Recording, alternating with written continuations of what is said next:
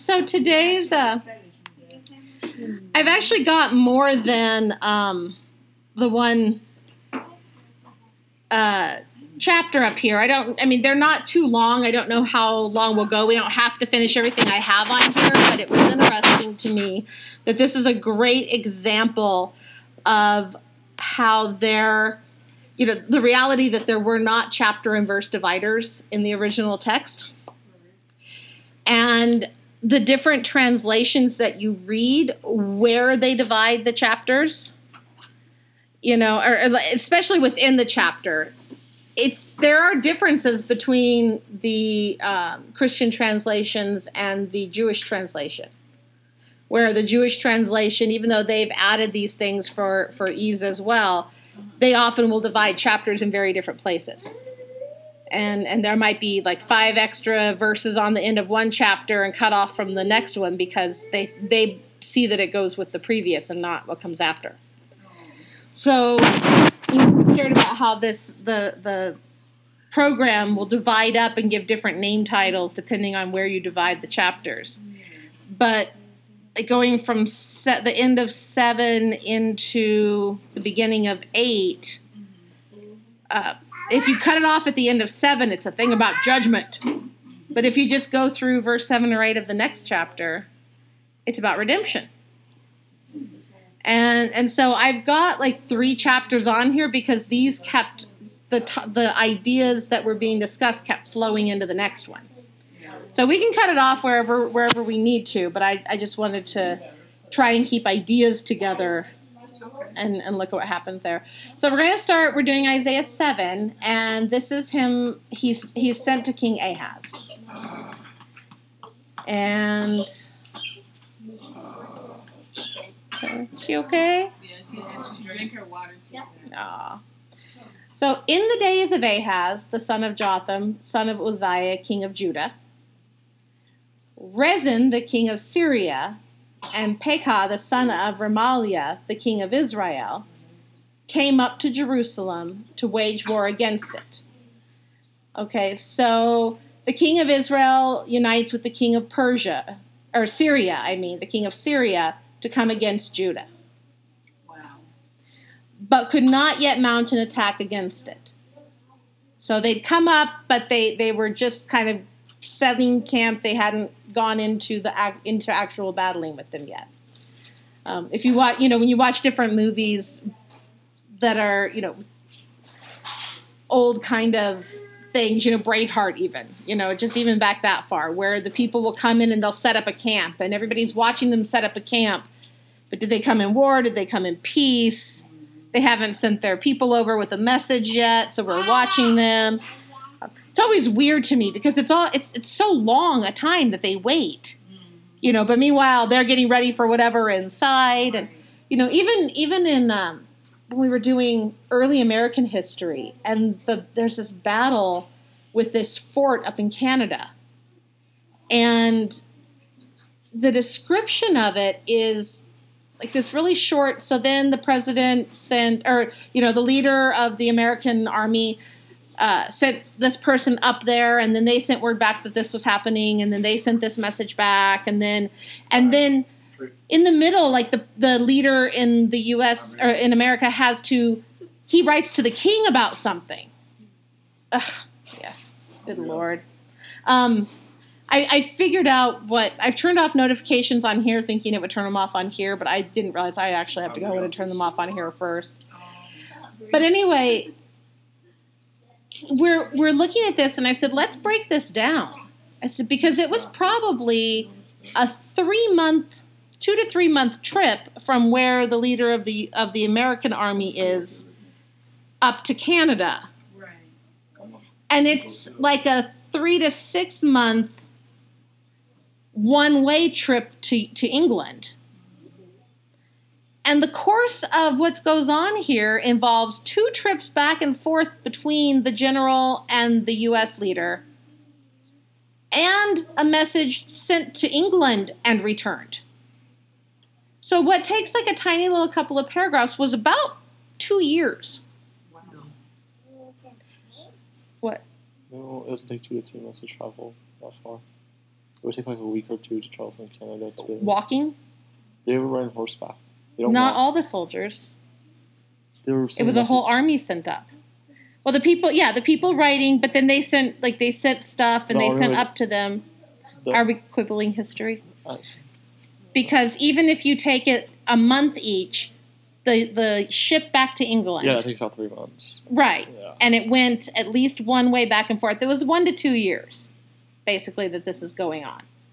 And I think I was including the original army going up there, encountering them, and they had talks, you know. It's not so it's, you know, this one little description is very revealing because they've come up against them but not quite mounted the attack. So we're in that time when they're setting camp. We're in that extended time that we don't even like to give ourselves in movies, because we'll show like a clip or two of them setting up camp and then we want to battle. Right. You know, we don't want to see all the tent building and the mess hall getting set up. That's boring. When the house of David was told, Syria is in league with Ephraim. Okay, Ephraim being the shorthand for Israel, the northern kingdom, and the house of David being Ahaz. The heart of Ahaz and the heart of his people shook as the trees of the forest shake before the wind. So they were terrified. I guess so. Persia and Syria. But yeah, Syria and the northern kingdom all camped at your wall. And you're Judah. Yeah. Yeah. And the Lord said to Isaiah, "Go out to meet Ahaz, you and Shear-Jashub your son." Now, was it his actual son or was it his apprentice? Probably the disciple that he was training. You know, possibly the one who was recording all of these things so that he could document what happened. And at the end of the conduit of the upper pool on the highway to the washer's field. So God's very specific. And say to him, be careful, be quiet, do not fear, and do not let your heart be faint. And, you know, when I hear that, that makes me think, watch your actions, watch your mouth, watch your mind, watch your emotions. Because of these, don't be faint, because of these two smoldering stumps of firebrands. So God gives you a much more accurate description of who they are. I know it looks like giant war coming and big giant battles, but from God's perspective, they're smoldering stumps of firebrands. The fire's gone out. At the fierce anger of Rezin and Syria and the son of Remaliah. Because Syria, with Ephraim, and the son of Remaliah, has devised evil against you, saying, let us go up against Judah and terrify it, and let us conquer it for ourselves, and set up the son of Tabeel as king in the midst of it. Thus says the Lord God. So God's telling them, I know their plans, I know what's in their hearts, this is what's coming. It shall not stand, and it shall not come to pass. Okay. He's saying this is their idea. I'm letting you know, not going to happen. I am not with them. This is not from me. For the head of Syria is Damascus, and the head of Damascus is Rezin. And within 65 years, Ephraim will be shattered from being a people. And the head of Ephraim is Samaria, and the head of Samaria is the son of Remaliah. If you are not firm in faith, you will not be firm at all. So he's got Rezin there, and he's got Remaliah there, and he's going to cut off the heads. That's why they're there. So your two enemies, I'm cutting them off at the source.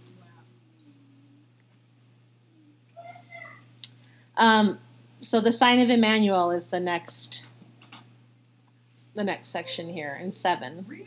And that's tied in with Yeah. Yeah, the context of a lot of these things is really interesting. Yeah. Yeah. You know, and it's good when the comparisons or the quotes do come in the Gospels or from Paul to go and look at what was happening and really understand what point they're making. But we've got so many of them just taken out. And again, the Lord spoke to Ahaz. Ask a sign of the Lord your God. Let it be deep as Sheol or high as heaven. But Ahaz said, I will not ask, and I will not put the Lord to the test. Okay, so this I really love this exchange because God is saying, ask me whatever question you have. Anything. As deep as the grave in the ground, as high as the throne room of God. Another way about what's actually physically going to happen in this battle or about my thoughts on it. Ask me, physical, spiritual, ask me anything. But Ahaz said, I will not ask and I will not put the Lord to the test. And he said, hear then, O house of David, is it too little for you to weary men, that you weary my God also? Therefore the Lord himself will give you a sign. Behold, the virgin shall conceive and bear a son, and shall call his name Emmanuel. So this is the context of these quotes. Now, again, very often there's a now and later quality, but we need to keep it in context for understanding it. So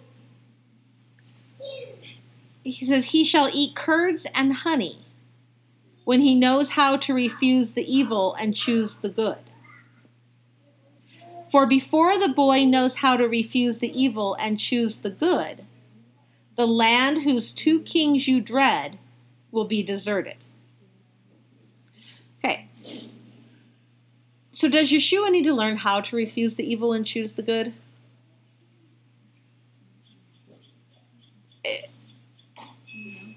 This is one of those verses where Jewish people who at all know their Bible go, what are you talking about?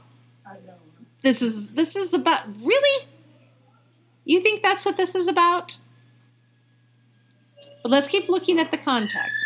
So the Lord will bring upon you and upon your people and upon your father's house such days as have not come since the day that Ephraim departed from Judah, the king of Assyria.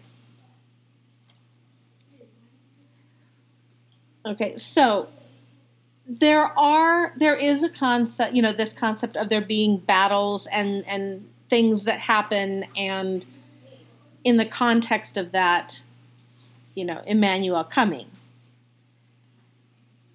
But he says, in that day, the Lord will whistle for the fly that is at the end of the streams of Egypt, and for the bee that is in the land of Assyria.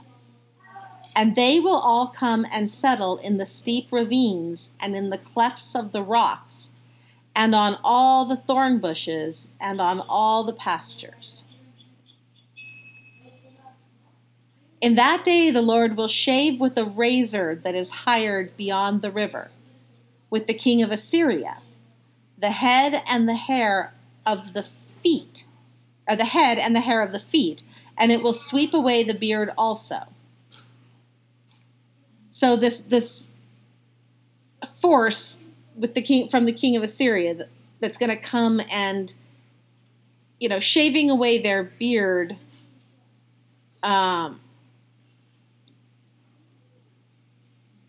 removing the hair of the head. It's your head, your feet, the beard, your face. In that day a man will keep alive a young cow and 2 sheep. And because of the abundance of milk that they give, he will eat curds. For everyone who is left in the land will eat curds and honey. So there's blessing in here, but there's also this idea that you're not eating the meat. Don't eat the cow or the sheep. But there will be enough from them to sustain you. What are curds, though? It's like cottage cheese. Oh. Yeah, the curdly milk. Save them there. Yeah. Yeah, and the whey, I think, is the liquid part. So Little Miss Tuffet Yeah. with her curds and or Little Miss Muffet with her curds and whey, yeah. In that day, every place where there used to be 1,000 vines worth 1,000 shekels of silver will become briars and thorns. Wow. With bow and arrows, a man will come there, for all the land will be briars and thorns. And as for all the hills that used to be hoed with a hoe, you will not come there for fear of briars and thorns. But they will become a place where cattle are let loose and where sheep tread. So the cities are going to be taken down, your vineyards taken down. So he's talking about he is talking about the coming Assyrian invasion. So again, I'm not saying that the talk about Emmanuel doesn't have application with Yeshua, with Messiah. But there's a very big description of what's happening here that's set in the context of. It's not one of those verses that you can just pluck out and go, look, this is Jesus. There's so much going on here that is contextual and at that time. Then the Lord said to me, take a large tablet and write on it in common characters, belonging to Maher Shalal Hashbaz. And I will get reliable witnesses, Uriah the priest and Zechariah the son of Jeberechiah to attest for me. And I went to the prophetess, and she conceived and bore a son. Then the Lord said to me, call his name Maher Shalal Hashbaz. For before the boy knows how to cry, my father or my mother, the wealth of Damascus and the spoil of Samaria will be carried away before the king of Assyria. So, it doesn't tell us who the prophetess is, and she might just be a prophetess because she knows the purpose of her son. Oh, yeah. But this boy is going to be conceived, and before he can speak, so he's telling him how soon this is going to happen. Before this child can speak, these things are going to be happening. The north is going to be taken into, so Damascus and Samaria, so Syria and the northern kingdom will be carried away before the king of Assyria. So basically, he's telling them, I know that Syria and Israel are at your door.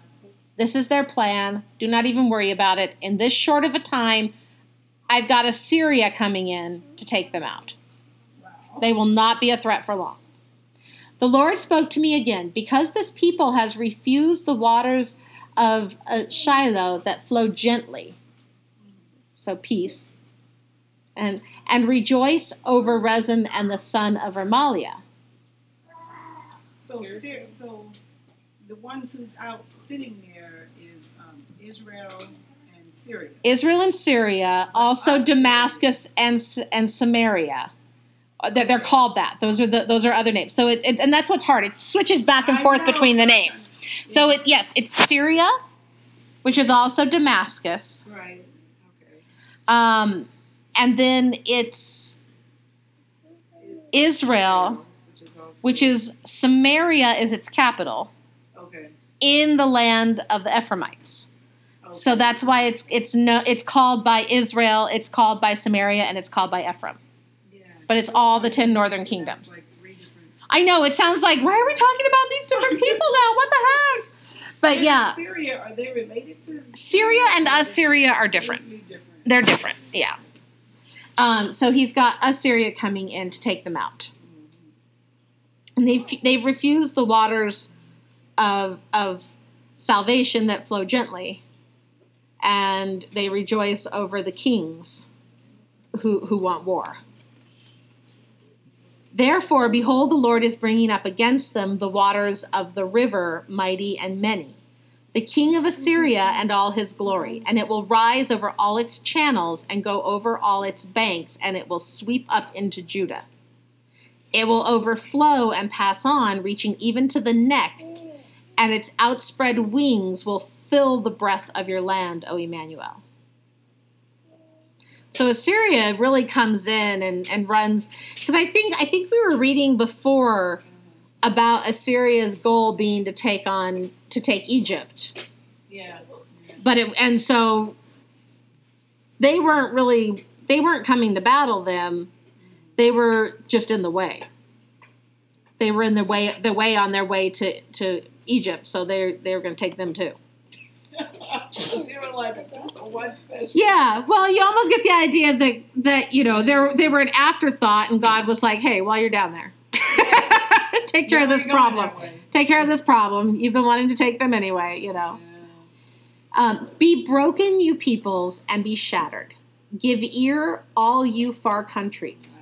Strap on your armor and be shattered. Strap on your armor and be shattered. Take counsel together, but it will come to nothing. Speak a word, but it will not stand, for God is with us." So all you nations, plot as much as you want, make alliances with each other, come out together, put on your armor, all y'all thinking that you're going to come in and take us. But God's not with you, he's with us, so we're going to stand. We're good. So now they're waiting on God.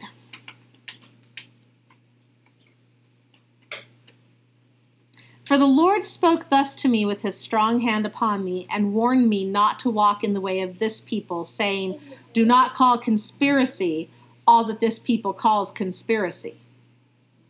And do not fear what they fear, nor be in dread." So think about, calling conspiracy. Oh, they're all out to get us. Oh, they're all together. Oh, look, they're plotting against us. Oh, they're like, who's in league with them? These people must be out to get me. It's like, don't call conspiracy everything they call conspiracy. Makes me think of watching the news anymore. If you watch any of the who's in this together, and do they mean this, and what are they in together? Stop it. Do not fear what they fear, nor be in dread. But the Lord of hosts, him you shall honor as holy. Let him be your fear, and let him be your dread. And I love how it's not just completely this idea of fear him and dread him, but you don't fear those people and what they're doing. You relax in the fact that they fear God. Let God be your fear. Yeah. Let him be your dread, but let him be your protector and defender.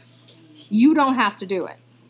If they're coming against you and you're on the side of God in whatever it is, they're coming against him.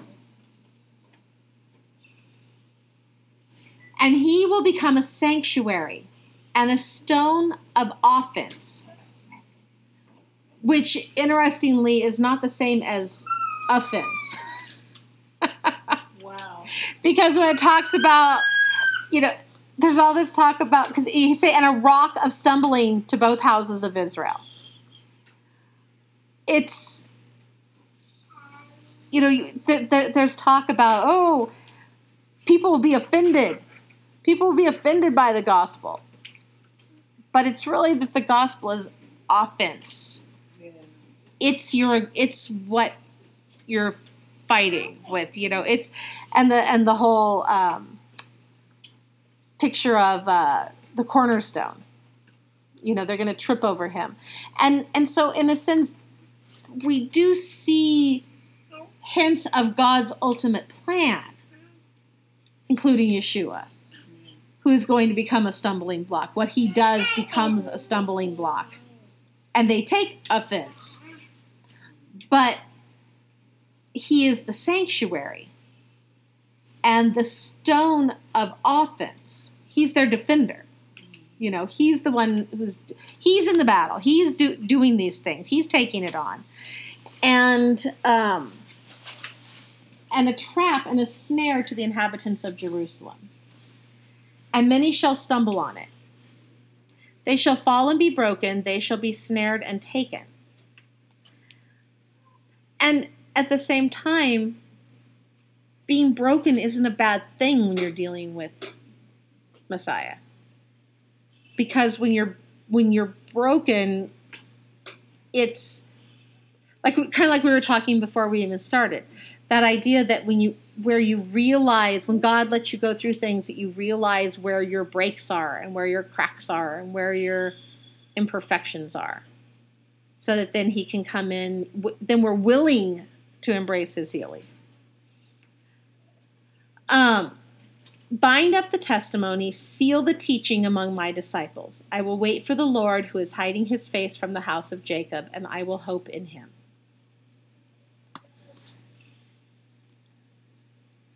Behold, I and the children whom the Lord has given me are signs and portents in Israel from the Lord of hosts who dwells on Mount Zion. So then the darkness turns to light. But again, still, all of this in the context, he's showing him things in the context of what is happening at that time. And when they say to you, inquire of the mediums and the necromancers who chirp and mutter, should not a people inquire of their God? The calling on the dead. Yeah, the ones who summon the spirits from the grave. Okay, I heard that in the movie. Yeah.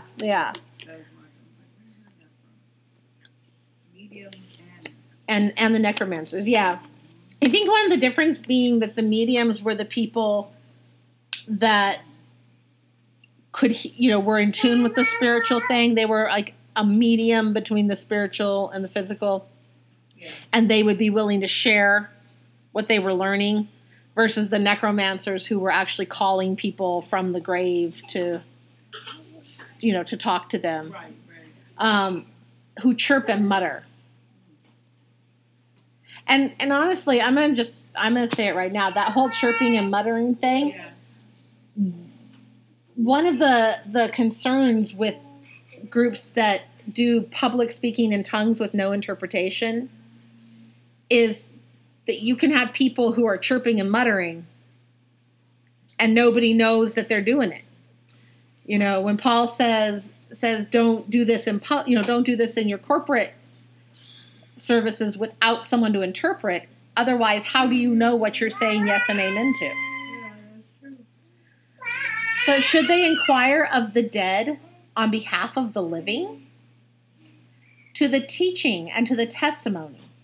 If they will not speak according to this word, it is because they have no dawn. And that no dawn, understanding. The light hasn't come on in them. They don't have that spiritual understanding. It's the same kind of picture that we see back when Jacob is wrestling, and it says, "Let me go, for the dawn is coming." That was one of the things that always bothered me. It's like, why does who he's wrestling with care if the sun comes up? I know. It's not wrestling a vampire. There's no, if it is Yeshua, then he's the light. What is this fear of the dawn? Rather than when I started looking into the idea and realizing, oh, he's saying, stop wrestling with me. You understand. Yeah. You already know. Knock it off. So they will pass through the land greatly distressed and hungry, and when they are hungry, they will be enraged and will speak contemptuously against their king and their God and turn their faces upward. And they will look to the earth. But behold, distress and darkness, the gloom of anguish, and they will be thrust into thick darkness. But there will be no gloom for her who was in anguish, In the former time, he brought into contempt the land of Zebulun and the land of Naphtali, which is the by the waters. But in the latter time, he has made glorious the way of the sea, the land beyond the Jordan, Galilee of the nations. The people who walked in darkness have seen a great light. Those who dwelt in a land of deep darkness, on them has light shone. You have multiplied the nation. You have increased its joy. They rejoice before you as with joy at the harvest, as they are glad when they divide the spoil. For the yoke of his burden and the staff for his shoulder, the rod of his oppressor, you have broken as on the day of Midian. For every boot of the tramping warrior in battle, tumult, and every garment rolled in blood will be burned as fuel for the fire. For to us a child is born, to us a son is given, and the government shall be upon his shoulder, and his name shall be called Wonderful Counselor, Mighty God, Everlasting Father, Prince of Peace. I would suggest that the context for this is God revealing to and through Isaiah why he is preserving Judah. Because from Judah will come Messiah. There is a purpose beyond this battle. There is a purpose beyond your enemies. They don't really understand why they're being compelled to come against you. But God says, I do. And it's the same reason they will not have victory. I am preserving you. I am preserving Judah. Not because, and this is where you've got to be careful when you're reading and studying the different things about the 10 northern kingdoms and Judah and the distinctions between Israel and Judah in the prophecies and what does that mean to us today. Well, I think at the nugget of actually what it means is that it's not that God loves Judah more, or God wants to preserve certain lines from Jacob but not others, or any of those, is any of that a part of it? I've heard arguments that sound wholly anti-Semitic, and others that sound, okay, I can see the reasoning for that. It doesn't sound hateful. It doesn't sound divisive. But why is Judah preserved? Because the prophecy was always that Messiah would come through Judah. That's true. So is God going to let Judah be destroyed because Syria and Ephraim have come against it? No, he's not. There's going to be preservation because the purpose isn't done. To us... And Assyria is going to bring that. Aren't they going to take them off? Well, Assyria takes off the northern kingdoms. Oh, okay. So and then Babylon takes off the southern. Babylon takes Judah. Takes Judah. Okay. Yeah. And about 300 years after thing with this. Because, it's a long time after. I mean, we read the stories, just because there's not a lot of stories in between doesn't, it's when you actually start adding the years of the kings in the southern kingdom after Assyria has taken the northern, it's quite long. With lots of, and there's lots of this king kind of repents, and so God says, fine, it won't happen in your generation, and then, and then it comes in, okay, and then it gets to the point where it's like, no, it's happening now. It's happening. So from Judah, this child will be born and come. The government shall be on his shoulder, and his name shall be called Wonderful Counselor, Mighty God, Everlasting Father, Prince of Peace. Of the increase of his government and of peace there will be no end.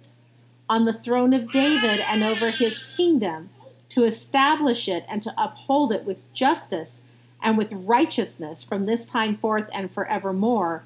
The zeal of the Lord of hosts will do this.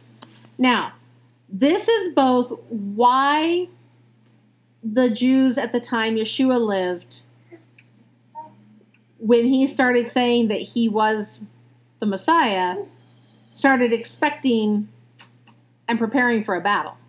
Yeah. They wanted him to take this earthly throne. This is also why a lot of Jews today reject the idea that he's the Messiah, because he didn't do this. This is the idea that a lot of Christianity, and different doctrines say, well, this is when he comes again. Right. And at the same time, trying to decide what that has to look like, we should maybe learn better, because every time people think they know what something's going to look like, it doesn't usually look like that. No. Yeah. So, is the increase of his government and his kingdom a spiritual kingdom or the physical kingdom? Now, it says on the throne of David. So there is a physical kingdom aspect to it. But there's also, is it about sitting on a literal throne, or is it about ruling over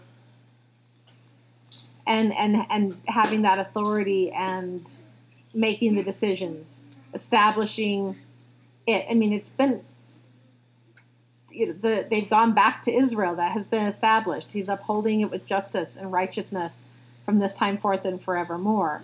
So it may be one of those things where this is a sentence talking about a long period of time and a process, and we want to read one sentence and have it be one event. No. I mean, we do that. I'm like, well, there's a period. It's over. It's a full thought. Stop. So the Lord, she wants a horsey ride. First, she goes down her leg like it's a slide. Yeah, of course she does, because that's what kids do. So the Lord's anger against arrogance. Says, the Lord has sent a word against Jacob, and it will fall on Israel, and all the people will know. Ephraim and the inhabitants of Samaria, who say in pride and in arrogance of heart, the bricks have fallen, but we will build with dressed stones. The sycamores have been cut down, but we will put cedars in their place. But the Lord raises the adversaries of Rezin against him and stirs up his enemies. Because that's a sign. So I assume that the cedar is more a sturdy of a tree. Yeah. Yeah. Yeah. And they're saying, we've been torn down, we've been attacked, our stuff has been destroyed. We're going to build up even stronger.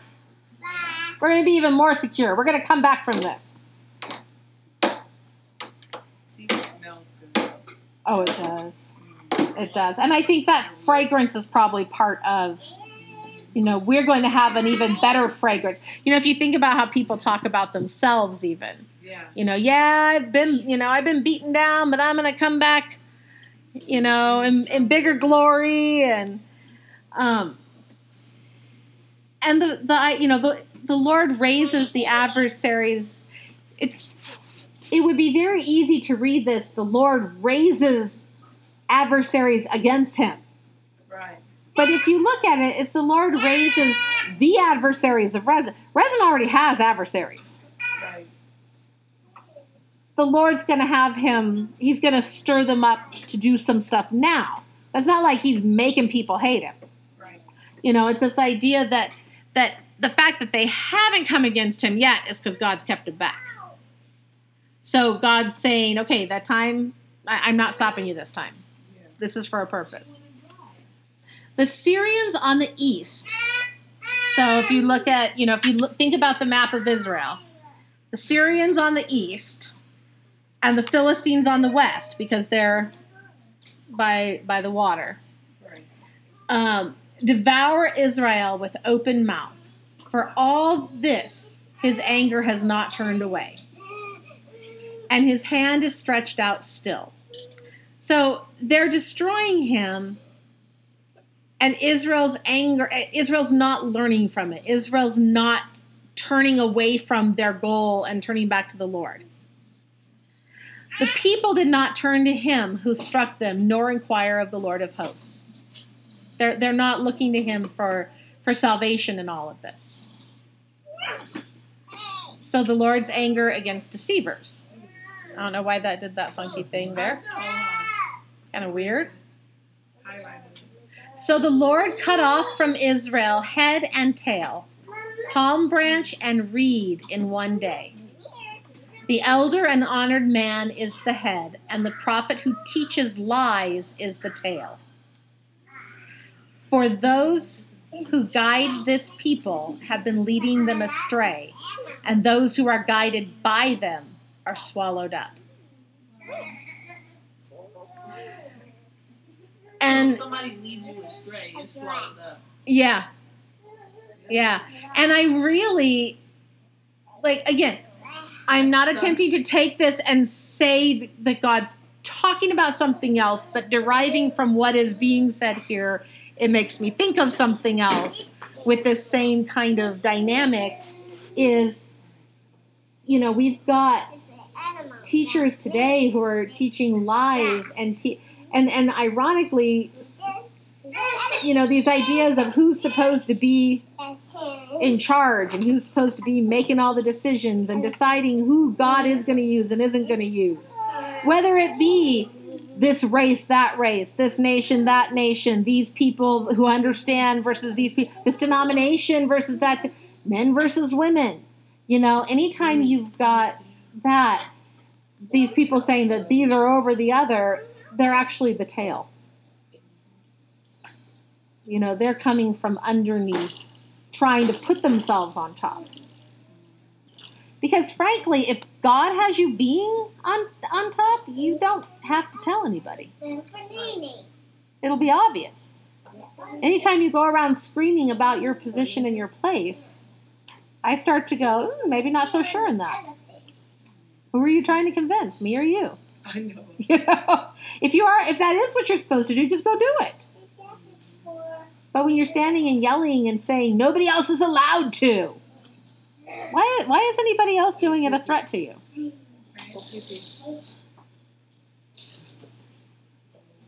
For those who guide this people have been leading them astray, and those who are guided by them are swallowed up.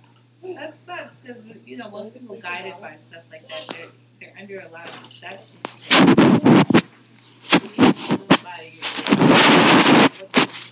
Well, my people perish for lack of knowledge. I know, but that sucks. It does, but keep in mind, there's the temporal and the eternal. And among those who are taught by them, not everyone will allow themselves to be guided by them. There are lots of people that when somebody starts teaching something that's crazy and off base, they go, I don't think I buy this. Yeah.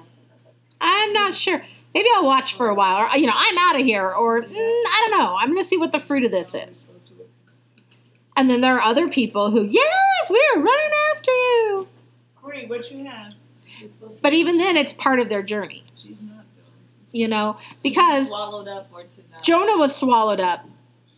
And even in the fish, he was able to cry out to God. But what does it mean to be swallowed up then? I think it would be... It's not an end-all, be-all. I don't think it's an end-all, be-all. It may include death.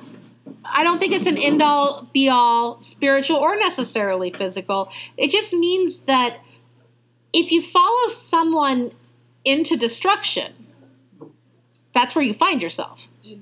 I mean, and in this case, it could be a prisoner in Assyria. You have, because remember, they were all supposed to be going down to Judah to the temple multiple times a year. And some did. And some stayed in Judah, and some went down to the southern kingdom because they saw what was happening in the northern kingdom. So if you continue to follow what they're telling you you're supposed to be doing up there, you're going to go into captivity with them. Yeah. That's being swallowed up. You don't have your freedom. Yeah. And again, from there, you know, some come back. It's not. Therefore, the Lord does not rejoice over their young men, and has no compassion on their fatherless and widows. And that's not the same thing as saying, you know, in general, God is not moved on behalf of, you know, he does not love or have concern about what they're going through. Right. But he's not, you know, the fatherless, he's not having mercy on them and giving them children. He's not bringing anyone to care for the widows. I think that's Laura. Yeah. Oh, Okay, you know, and then again, God doesn't rejoice over the young men. He has no compassion on the fatherless and the widows. What's wrong with God? Well, if you keep, for everyone is godless and an evildoer. yeah. Why is he going to pour out his blessings on people who are actively being godless and evildoers so that they can think they're good? So that they can think that's the right thing to be on? Yeah. Hello. Abria, give that to her. And every mouth speaks folly. Oh, no. No, because it's bad order. Hey, how you doing?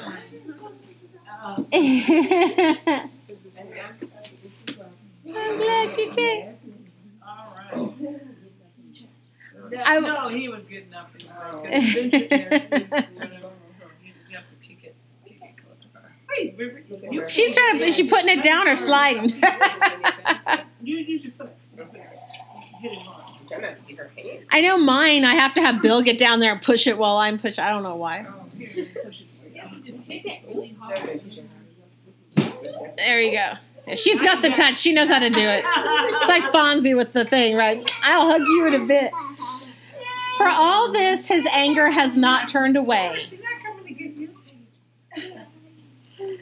And this is, No, she was going. you know, for all this is why his anger has not turned away. We're talking about Isaiah's prophecies about Assyria coming in and taking out the northern kingdom. And a lot, just to kind of catch you up, the verses about, you know, you should call his name Emmanuel, and what was the one we were just reading about? Oh, his name shall be, a child is born, unto us a son is given, and his name shall be called Wonderful Counselor. That's all in the context of these prophecies about Assyria coming, because Israel, the northern kingdom, has partnered with Syria to come down and attack Judah. And Israel goes out to meet King Ahaz of Judah and tell him, do not worry, because they're terrified. He says, don't worry. They're not going, this is what they're thinking they'll accomplish. They're not going to accomplish it. Who's saying that? Isaiah. Okay. And he's, Ahab is coming against. no, King Ahaz is the king of Judah right now, Oh, he is? at this point. Okay? I thought he was of the northern. No, there's Ahab. Oh, that's different. Yeah. Okay. So Ahaz, Ahab. it makes it so hard when they're all so close. And we were talking, like, Syria and Israel are all called by 3 different names throughout the and so you have to remember, sometimes they're called by their capital cities, sometimes they're called by their king, sometimes they're called by the name of their country. Okay. So, you know, Israel is also called Ephraim, is also called Samaria, is also called is it Rezin? I think is their That's king right now. Israel too? Yeah. Wow, okay. So it's the name of the king, the name of the capital city, the name of the tribe whose land the new capital is in, and the name of where where they've set up the false temple, and then Israel, the northern kingdom. So one of the things that I was suggesting is when we pull out the verses, and I'm not saying that they don't also describe Messiah, but the verses in context, the one I'm suggesting that the verses talking about Messiah coming out of Judah is Isaiah telling the king, this is why Judah will not be destroyed. Because Messiah is going to come from Judah. So you don't have to worry. There's another, I think it may be later in Isaiah, but there's prophecy about the rod will not pass from Judah. The scepter will not pass from Judah until the rod arises out of them. So there's this idea, if Messiah is going to come from Judah, you can have full confidence that Judah will survive. If God's going to do this in you, you still get to stick around until, now you might not have a lovely life the whole time. You might not always be where you're supposed to be. You might get taken captive up to Babylon, but you will still be preserved because God is not done. And, it's one of the reasons why I say, I don't believe that you die until you've accomplished your purpose for which God had you born. Or I think in some extreme cases, you put your foot down and refuse that purpose. But I think really, not that I'm saying, oh, you finished your purpose, you're done, boop, you're dead. But I take comfort in the fact that whatever their purpose was, they fulfilled it. And it's safe for God to go home, for them to go home with God. That I don't have to play but they could have done all these things, but what could their life have been? But what might have come for them? I can say, thank you for fulfilling your purpose through them. Thank you for whatever you sent them to do for us, and and to love us and to be in our lives. We might feel they were taken too soon. But you say that, but that's you mean for Judah, but not for everybody, right? But I mean, if God's got a purpose for your life that you're going to accomplish, and that's part of His plan, yeah, I believe that. You're not going to die till it's done. But what about people who die and don't fulfill that purpose? A lot of people Why do you think they didn't fulfill the purpose? Because they didn't know what it was. Doesn't mean they didn't fulfill it. A conversation I was in online with a woman years ago, on a lot of people, but talking about the concepts of good and bad being ours. Like we look at something that happens and we decide if it's good or bad. God's perspective is different. God sees the big picture. So, consider it pure joy. If I'm able to look and go, wow, I am going through this really hard thing. What is God revealing to me about myself? What do I need to learn and prepare for the next phase of what I'm going to do? I feel differently about it. And I think differently about it than if I'm like, what is this happening? Which is what most people do. Right. Which I've been there a lot. And sometimes I still catch myself there and go, wait, I'm supposed to be doing this, but I don't want to do it right now. I want to cry, So I'm not condemning the other. It's real and it's emotional and it hurts. But we bring the good or bad idea. It just is. Now, there's evil, and I'm not suggesting that evil is not evil. But even when we're confronted with evil, we bring the emotional description of it. And so, it's a limited choice because we can only do what we can do. But it's also how we look at it. Right. We have the choice to learn and grow, but we've got to be careful because we don't have the choice to be sad about it. Sometimes we're just sad. Yeah. Now, what that moves us to do and how we take every thought captive and go, what am I, let me think about this correctly. It might not change my feelings right now. Over time, it might. Right. But I believe that once we're spiritually led, because the word says we're spiritually led instead of emotionally led, that, like you said, once we get that wow out the way and realize and get the spiritual part, that our feelings will follow what we're supposed to do. And they eventually do. You might still feel sad about it. Like, when you look back on the loss of your son, I have no doubt that you have sadness and heaviness, but it's not defining you. Right. You've put it into an eternal perspective. You've surrendered it to God. You've grown from it. You learned from it. You took that into the next thing. But there was a woman who was just spitfire angry at that idea. And I couldn't, she was really angry about it. And I was like, oh, so you're saying that? No, I'm not saying that. I don't know. What are you hearing me saying? Well, she had miscarried a baby late in the pregnancy. And she was hearing me saying that if you just had the right perspective, you'd see that it's good your baby died. That's what she was hearing, not what I was saying at all. And when she said that, I was like, whoa, no. Yeah. Let's step back for a minute. Yeah. You know, but one of the things, you know, I said, I'm confident in this because this, you know, different people can go through the exact same thing and feel differently about it and think differently about it and move on differently from it. So a couple, you know, the thread kind of died. I think it was over the weekend, and Monday or Tuesday she came back to it and she said, I need you to know that when I logged off 3 days ago, I was so angry and I was never coming back. Not just to this discussion, but to this entire board. Wow. She said, I was so angry about what was being said, but I started thinking, wow, I'm really angry. I need to pray about this. And she shared that, you know, she had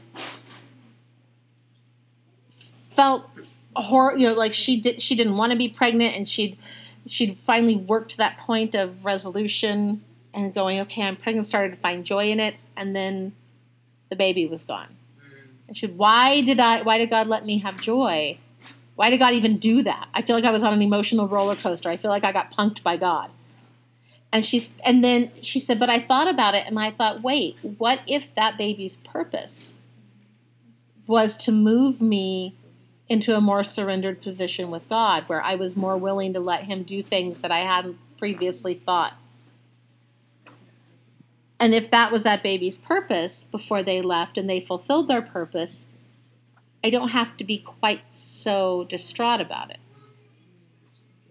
I'm still sad. And it's not necessarily a bad Right. thing, but at the same time, you can't sit up there and go, Yeah, I said, I'm not saying... that she's gone. Yeah, it's not like I'm going, oh, it's good your baby's gone. I'm glad your baby died. You should be happy. You know, it's you know, but that's what she was hearing. But that point of, wow, okay, maybe I can look at this as, and not see it differently. So when we're talking about, you know, God's purposes and the things that God's going to do, God's not going to let Judah disappear because Messiah is going to come from it. So all Judah has to remember in the face of whatever they literally face is, now, God is on the side of preserving Judah. Judah is not always on God's side. Okay? And there's the difference that's really key. You can't be Judah and go, we can do whatever we want, and God's got to preserve us because Messiah's coming. So, you know, whatever, let's go do what we want, and we know God won't take us out. Yes. Oh, yes. I'm one of God's chosen. Whatever I do must be inspired by him. Not the hateful stuff, no. Now, that's where you end up with all the prophecies about remnant. Be confident that God's preserving you. You not remnant, maybe consider becoming part of the remnant, because God can preserve Judah without keeping all y'all free to do whatever you want, running rampant with your sin. Okay, so just, you know, like with Jonah, God had something he was going to have him do. Jonah had to learn some things on the way. Jonah got to be swallowed up by a fish. It's not like God's wrapping his chosen people with bubble wrap. Yeah. And nothing's going to touch you. Yeah, right. It's more that God knows you and knows that you will eventually learn from these things, and this is why you were chosen for this purpose, and whatever you have to go through is what's got to get you ready. Could you get that same lesson from other things? Yeah. Very often the reason you go through it might have to do with what you're going through. You know, like with Bill and I, there was a point in time where God had told me, no, you're going through these things. You need to go through these things. You need to get out of my way and be willing to go through them because I need to teach your husband some things. And so the whole time I was like, well, at least I know I'm not going through this because of me. We're going through this because of him. So I may have to go through it, but I don't, you know. But then we got to the other end of it, And I went, oh, you were teaching me a lot. All along. And so I realized maybe what we were going through was because of the specific lesson he needed to learn. And God might have been able to teach me those lessons in other ways. But that was the way he chose because we were going to go through it. So, and I had to learn to get out of the way. So there were things. God's far more complex than we give him credit for. We want to go around with our limited idea, going, but the Lord, he's talking about, this is why they're going to be taken out. This is what's going to happen. So all his anger has not turned away, and his hand is stretched out still. And he says, this is wrath that burns like fire. It says, for wickedness burns like a fire. And I love, they talk about, this is when I'm talking, the program is, I'm copying the titles that they give for how they've divided up the verses. Wrath that burns like fire. Wrath? Or wickedness. Yeah. This is one of the verses that I would actually suggest that the wrath of God is our wickedness that he took from us upon himself on the cross. He took our wickedness away from us. It became his wrath. Not that wrath, because we hear wrath and we go, oh, he's coming after us. He's so angry. He's so mad. But think about this for a second. What if the wrath that God's holding is our wickedness, and the idea of his wrath being poured out on some people? Think about it this way, okay? All of the wickedness that you've done, when you go to the Lord and you say, I surrender that to you. I know what I've done. Thank you that your offer of salvation extends to me and that you've washed me clean, and it is not applied to you. But if God has taken your wickedness, the wrath, he experienced the wrath that your wickedness deserved. If you have an attitude of, I don't surrender that to you. Who are you in my life? You're not God over me. I want nothing to do with you. And you're given even a part of your wickedness back, the wrath that was due your wickedness, because you demanded it back. It's a different way to look at when we suffer. If we're holding on to the wickedness, the suffering we experience due that wickedness is not God punishing us. It's us saying, no, I want that wrath back. I want to experience the suffering for my weakness. I want to hold on to that wickedness. Is that what you say? That's what people do every day? I'm saying that when people talk about the wrath of God, it's usually situated in this angry God context. Zeus throwing lightning bolts. God's mad at you. God's got wrath. But if wrath is what is due, the wages of sin is death. If wrath is the punishment that is due the wages, as the wages of your sin, then the idea of the wrath of God, the punishment that he endured on our behalf, is his wrath. It's not like it's not even we cause God to be angry.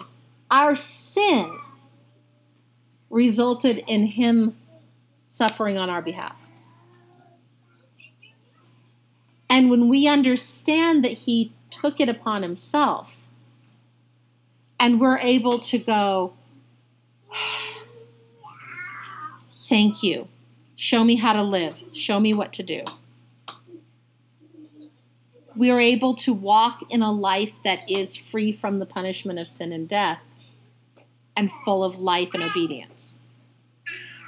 Those areas of our life where we struggle and suffer, and people want to say God in his wrath is punishing you, I would suggest we need to look at it as God took that wrath. Why do you want it back? Why are you holding on to the wickedness that brings that wrath when you don't have to? Because our choices say something about us, not the other person. If we're suffering, it's not because God wants us to suffer. It's because we don't yet understand that we don't have to suffer in that way. We haven't yet really turned that over to God. And that's the, when Paul is talking about you're suffering needlessly, you're enduring these things that you don't need to, let it go, give it to God. So it's not even like God sitting up there going, well, if you just give it to me, it'd be gone. He's saying, I already took this. Why do you insist on going through it too? I already removed this from you. I took the wrath. I took the punishment. I took the wages of sin. You are now free from the power of sin and death because I took it. Stop taking it back. Stop insisting on holding on to it. And because what happens, as soon as we repent, as soon as we go, oh, yes, take it, I already did. I already did. I got it. Which is part of what I think Paul is talking about when he's talking, I want to say in Corinthians, about God can't, Yeshua's not going to go up on a cross again and die for you. It might be Hebrews. I'd have to go look up the exact quote. But he's saying, the author of the book is saying, he's not going to die again for you. Stop acting like you're getting saved again. Live in the victory of that salvation. Live in the understanding of what that salvation means. But you don't need him to die again for you. When we resubmit our life to God, he's not dying again for us. We're going, oh yeah, now I remember. Now I understand. Oh, this too. Okay. Hadn't realized I held on to that. Yes. Take it. You got it. It's already yours. Why am I trying to carry this? And if you go back to how Judah came to King Ahaz at the beginning, it's very much like that. He comes and says, stop being afraid. Stop trembling. And that's what this whole prophecy is about. Let me remind you of God's purposes for you. Let me remind you of what God's doing with you. Let me remind you of who your enemies are and why they're not going to have victory. So he says, for wickedness burns like a fire. It consumes briars and thorns. It kindles the thickets of the forest, and they roll upward in a column of smoke. Through the wrath of the Lord of hosts, the land is scorched, and the people are like fuel for the fire. No one spares another. They slice meat on the right, but are still hungry, and they devour on the left, but are not satisfied. Each devours the flesh of his own arm. It's really, it's very graphic, but it's also what our sin causes us to live like. We're bringing it on ourselves. We're doing it to ourselves. Whatever we think we're doing to somebody else, we're doing it to ourselves. Manasseh devours Ephraim, and Ephraim devours Manasseh. Wow. Together they are against Judah. Wait a minute. They They're devouring brothers, each other. Yeah. Joseph. Well, that's what he's Joseph saying. too, huh? The northern kingdoms. Oh my goodness. He's saying they're all united against Judah, but they're devouring each other, Right. which is why they will not have victory. Mhm. For all this, his anger has not turned away, and his hand is stretched out still. Wasn't it Judah and Benjamin? It's a smaller tribe. It's Benjamin and also, Simeon. Oh, So Because Yeah. Simeon's land was pockets of land in the middle of Judah. Right. Oh. So, but this is, you have to keep this in mind, and this is also something to keep in mind when you're reading people's writings about the northern kingdom and the 10 tribes. Because once you add Ephraim and Manasseh, you actually have 13 tribes you're talking about. Oh yeah. So Simeon is still down there, pocketed in the middle of Judah, supposed to be learning from the mercy of Judah that surrounds the judgment and legalism of Simeon. Oh. And then Benjamin is down there also. So that's, he keeps doing that imposing thing. That's really weird. So basically, that's what he's talking about here. He's talking about how, they're coming after you, but they're going to be taken by Assyria. So really, all he had to preserve was Judah, because that's where the line Mhm. for Jesus is coming through. Right. And not everyone from, I was telling someone a week or so ago, Hebrew writing loves hyperbole. All and every and forever and always. And a lot of times when it says all, it means, all that this applies to. Right. Because, even like when it's talking about the Pharisees, all of you, well, all of who? Well, the some Pharisees who were there. It's not saying it about every Pharisee everywhere in Israel, but all of you, right here, I know you. This is why you're here. So there are still, when we go into the New Testament, there are all of the tribes referenced. Somebody from this tribe and somebody, not all the tribes went off into captivity. Not everyone from them. They're the people who stayed up there, the people there at that time, the people who didn't understand and come back. There were people, and we've read about it a couple times going through the histories. There were people who stayed in Judah or moved to Judah because they did not like what was happening. Oh, you're setting up a false temple. I'm going to go to Judah. And in doing so, they were abandoning their land of inheritance. They were abandoning their birthright in the physical, but they were clinging to their birthright in the spiritual.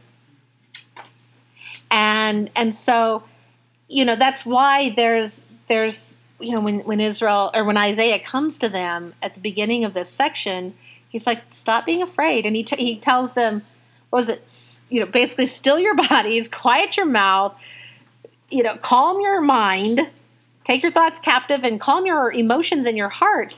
God's got this. Don't go running off and doing something crazy. Don't act out of fear. Don't act out of what you see in the physical. Yes, a big army's come against you. God knows. But here's why they're not going to succeed. Because out of you comes the Messiah. And they are doing this against God, not in obedience to him. So it's a beautiful reminder. I also see kind of a caution, because sometimes you're preserved not for your own sake, but because you haven't yet fulfilled what you're supposed to do. And yet being saved from something, we sometimes tend to get prideful. Yeah. Oh, yeah. And I think that Isaiah beautifully addresses that potential for pride. Oh, yeah, don't be afraid. But, don't think it's because you're great. It's because Messiah is going to come out of you. So because of that, how about making these changes and living this way? Don't live like them. But that being the context for Isaiah sharing these things about Messiah, I think it's really beautiful. And a good reminder that no matter what we think we're facing, we can rest in God. We can rely on him. He's our salvation. He's our victor. He's our defender. He's our offense. And it was really neat because a lot of people talk about, the passages about, he's the stumbling block, and the cornerstone on which they stumble comes out of this. But in the context, it's not saying that people will be offended by him. It's saying he is the offense. He's the one going out. And so I think it's neat to remember the context for these things. So we'll go ahead, and may the Lord bless you and keep you. May the Lord make his face shine upon you and be gracious unto you. May the Lord turn his countenance upon you and grant you his peace. Amen. We'll stop the recording, and then I want